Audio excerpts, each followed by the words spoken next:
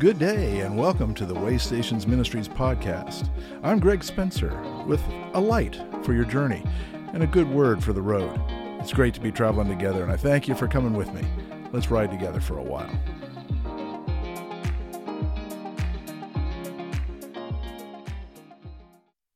Hey friends, how's it going? This is Greg at the Way Stations Ministries podcast and it's great to be with you once again.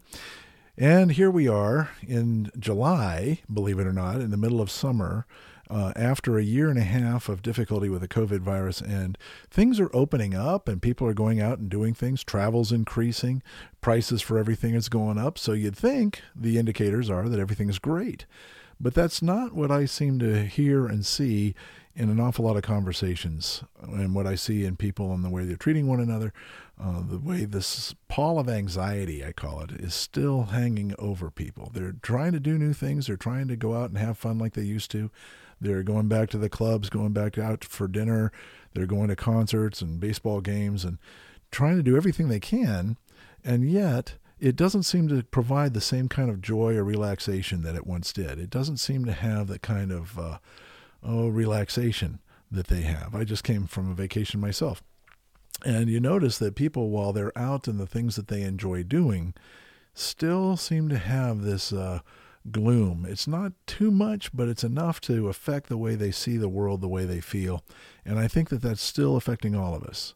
In fact, I think that the coronavirus has made an irreparable change in the way we see life and the way we deal with things. And I think the consequences of that are going to be lasting.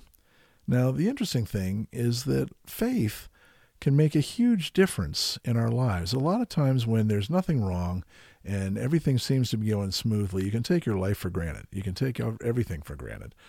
And the problem with that is that when things go bad or when they go wrong, then you kind of get lost. You don't really have a sense of what you can do about it.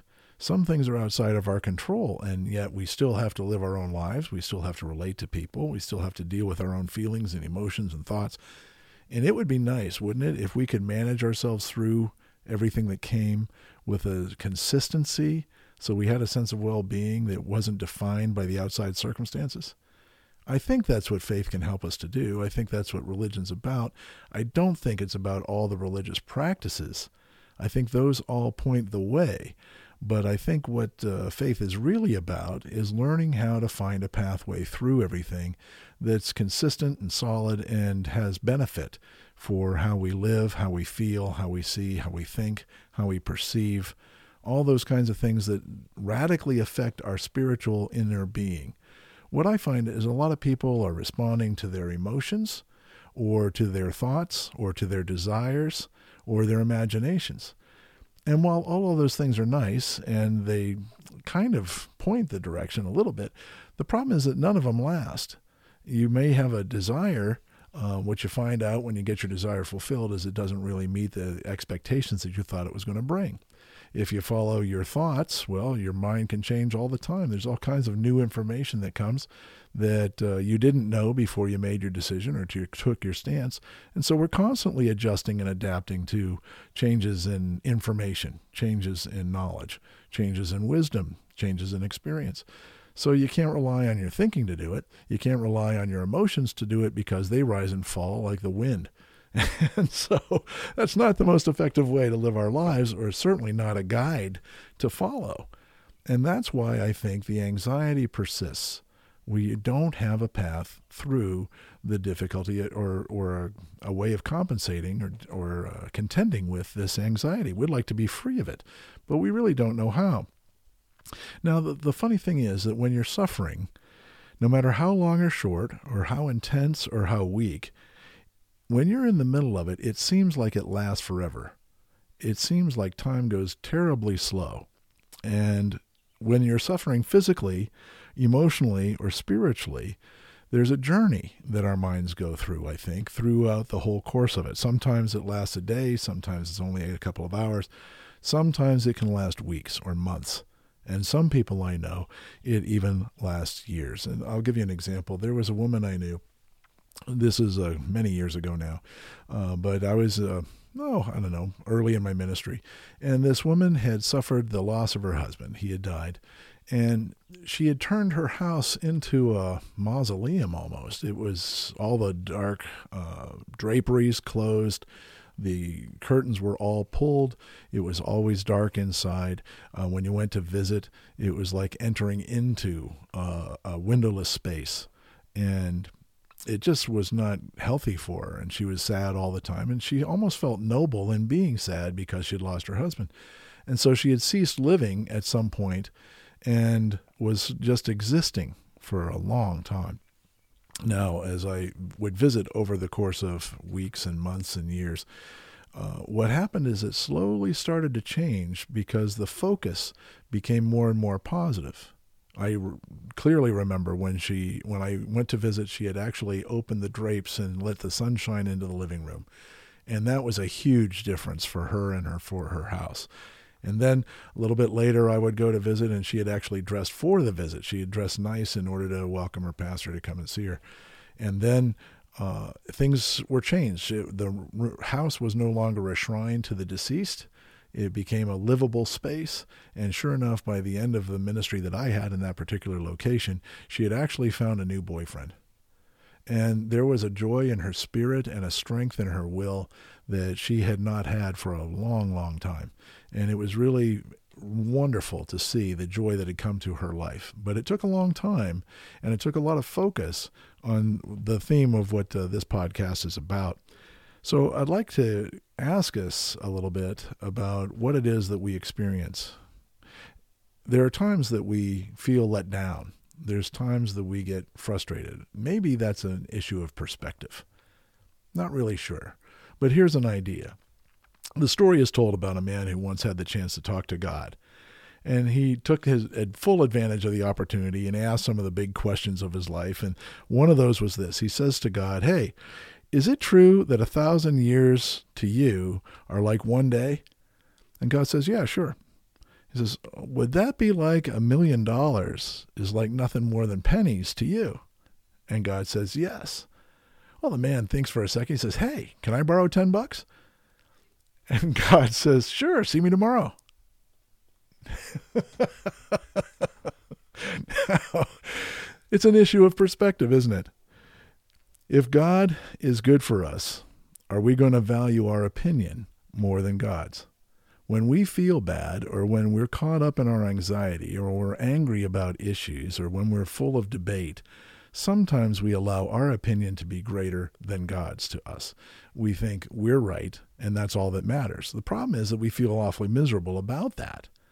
And our unhappiness is something that we claim almost with pride, and we're not willing to let go of it because it means so much to us. Unfortunately, it's not providing a whole lot of benefit. So what's the journey that we go through? Well, the first thing I think that happens for people is that we ask why. That's the big human question. Why did this happen? Why did that happen? I think the reason for that is because we have come into a rationalistic society. Reason means everything. The problem with that is we think that if we could understand why, we would feel better. If God gave us the answer, or if somebody else was able to answer our why question, then we'd feel better, everything would be fine. It's not true. That's a lie. It's not true at all, because there's a big distance between your head and your heart. And when you're feeling grief, or when you're feeling fear or anxiety, or when you're upset or angry, there's a big distance between what you're trying to think in your head and how you're feeling in your heart. There's a huge gap there. And to think that one, by it being okay, is going to fix the other, it doesn't happen like that. The next thing that we try to do is we try to blame. If I could blame somebody for this, if I could say who's at fault, if I could point my finger at someone else, or even if I blame it at myself, that somehow it'll make sense to me and I'll be okay. That doesn't work either. Blame just perpetuates anger and bitterness and resentment, or guilt and shame and self-loathing and self-abuse. That just doesn't work. The next thing we try to do is we try to reason it out. We try to say, okay, if only I had done this, or if only I'd done something differently, or only if I had gone a different way or taken a different choice. And we think that that's going to make it better. And it doesn't, because you can't go back to what was. And just knowing what you could have done back then doesn't make you feel any better, and it doesn't help for their circumstances have changed since then. And this is one of the things I try to point out to people, because sometimes they regret decisions that they made. And I ask them, at the time, did you give it your best effort? When you had to make the initial decision, did you think it through? Did you struggle with it? Did you try to come to the best conclusion you could? And I ask that question because I presume they do. I don't think any decision, especially the difficult ones, are just made on impulse and we hope for the best. I think most people try to sort it out. They try to figure out, is it good? Is it bad? What's the best choice? What's the best result? How do I show the best care? So it is that when you make your decision and later you get additional information that suggests maybe another choice would have been better, you put blame on yourself, you put guilt on yourself, and you think, oh man, what's the matter with me? Well, there's nothing the matter with you. Nothing at all. At the time, you did not have the additional information you got since then. At the time, you sorted it out as best you could. You did the best you could, and that's the result that came out of it. Okay, so now we learn some additional information. Okay, that is a gift that enables us to change our course. Now that I know a little bit more, maybe I'll make a different choice. This is the idea of learning. When you're growing up, there's a whole lot we don't know. But as we go, we start to learn. Some of our mistakes, some of our problems that we have to resolve, we don't see at the time contributing so much good for how we're going to face problems down the road. We don't realize how they prepare us, how they strengthen us, how they encourage us, how they show us how to value. Sometimes we think that each problem we face is the hardest one we've ever faced. And that's really true. You know why? Because once you've faced one that was the worst one ever, you're not going to have that one as a problem again. If anything similar comes up to it, you'll know how to face it. So it's not a big deal anymore. The next one that comes as a shot in the dark that you didn't know was coming, well, sure, that's going to be difficult, and you're going to have to learn your way through that one. And all of them together build and strengthen and wisen and deepen and give wisdom to all of us. So maybe we're looking at it the wrong way. Let's try to look at the scripture a little bit to help this out.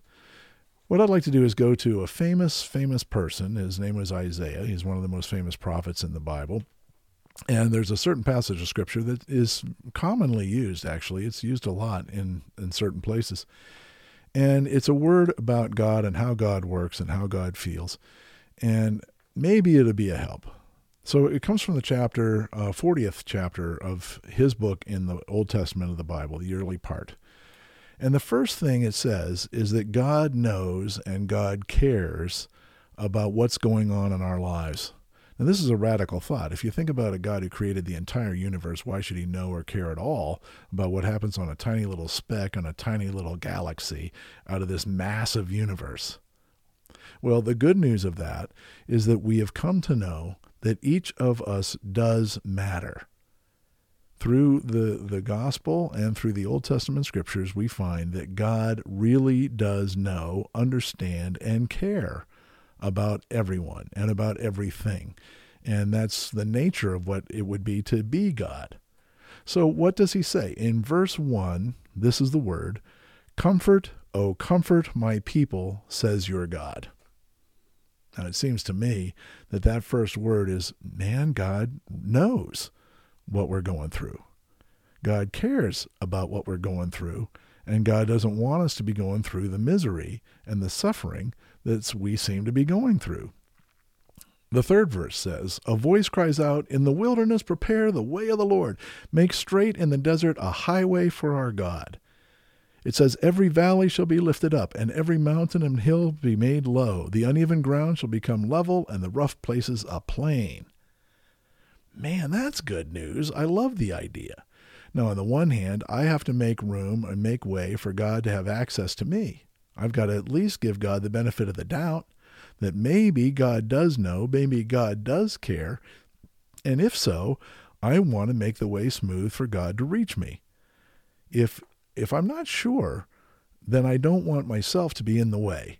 So let me open up and smooth it out and open my heart and open my mind and give God at least the benefit of the doubt or a chance to reach me, Too often we close our minds, make judgments about things, and so there's no room for anybody to make any difference. There's no room to offer any advice. There's no room to offer any comfort or encouragement because we've made up our minds.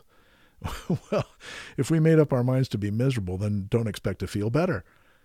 So it is that this promise, this vision about every mountain that's in our way gets removed and every valley that's so deep in front of us gets filled in and the rough places are made smooth. Well, that's something I want in my life. That's something I would love to have.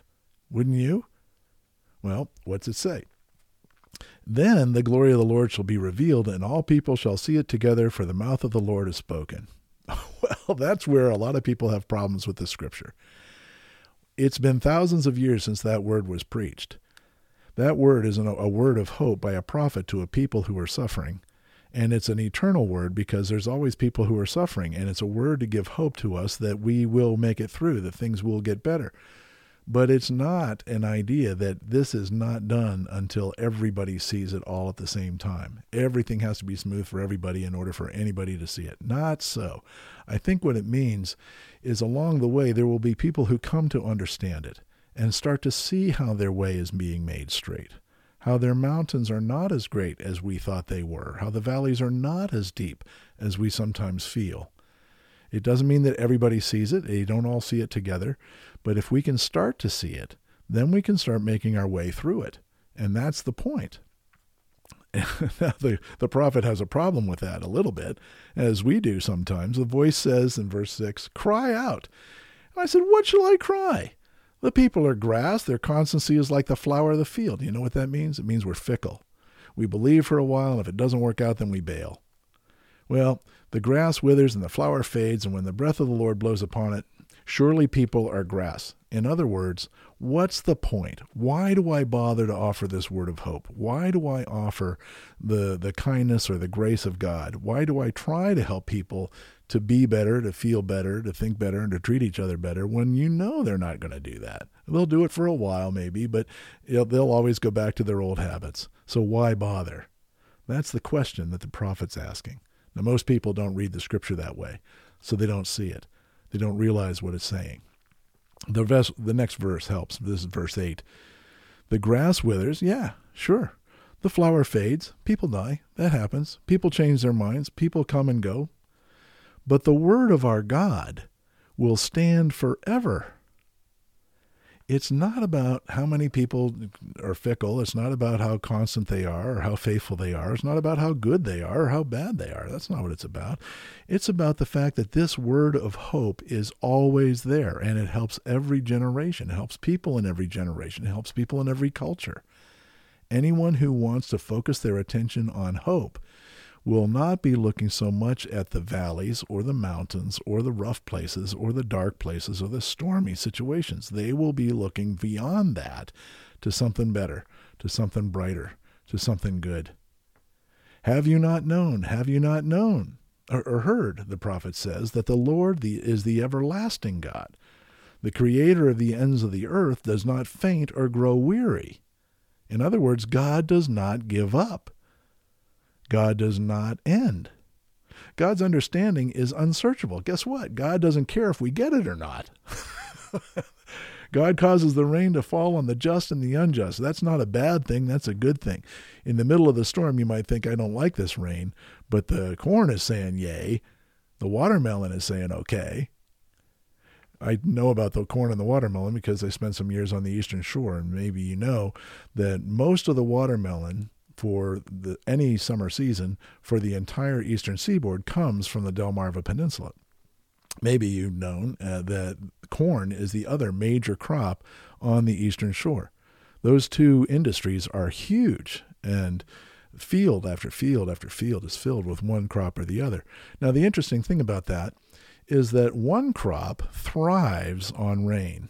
The more rain, the better. It just becomes more and more fruitful, and that is terrific. But at the same time, the other crop thrives when it's dry, when the sun is out, but there's not rain. Sometimes the rain causes rot, and so that's not good for the other crop.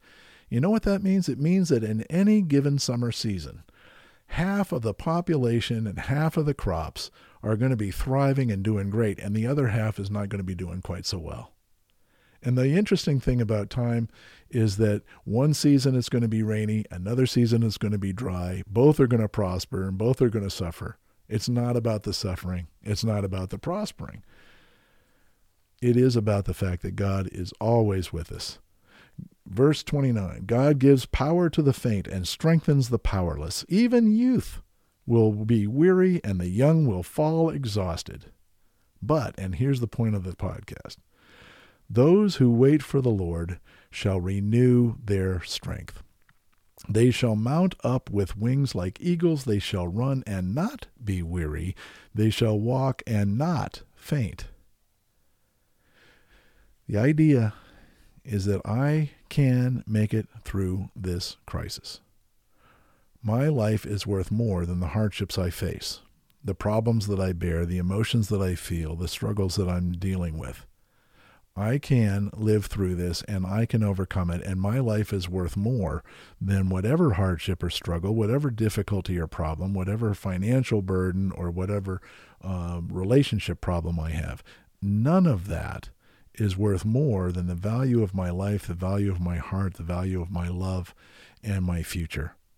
And so what I'm trying to get you to see from the scripture from thousands of years ago and from the reality of our lives today, that if I focus on a positive direction and I see good beyond the bad, then I can learn how to contend with the bad because I'm not focused on it. I'm not limited by it. I find the way. In John 10:10, Jesus says, nothing will be impossible for you. Now, if you take God and the Messiah at his word, it means that there is nothing that is too great for us. We can actually find our way over it, around it, under it, through it, break it up. We can find our way. If nothing is impossible, then my focus is going to be on the positive. We can make it. And that's what I'd like to encourage people to do. Believe that we can. This is actually a phrase on the back of one of the ministries I'm involved with. Band Together Pittsburgh is a ministry for people on the autism spectrum. It's a ministry in music where we share in music. We bless people with music, give music lessons, have open microphones, do an awful lot to help people on the autism spectrum. And on the T-shirt on the back, the phrase is this: we can and we will. This is a phrase that's not just for them. I think it's true for all of us.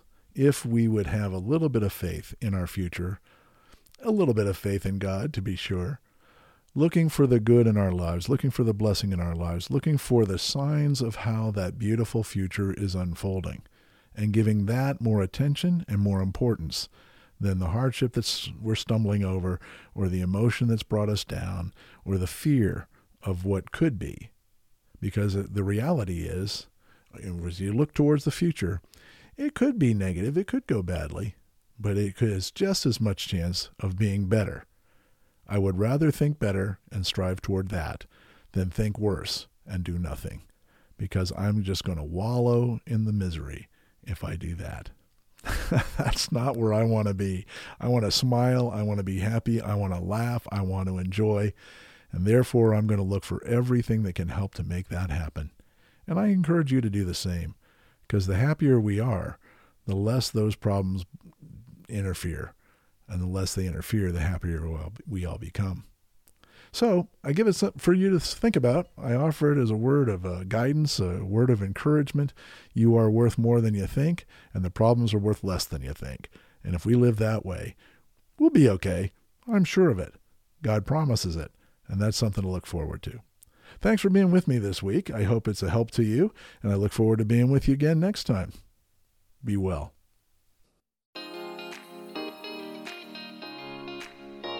Well, I'd like to thank you for being with us this time and hope that you'll join us again next time, next week when we get together for a little more time on the road together. May it be good for you all the way through.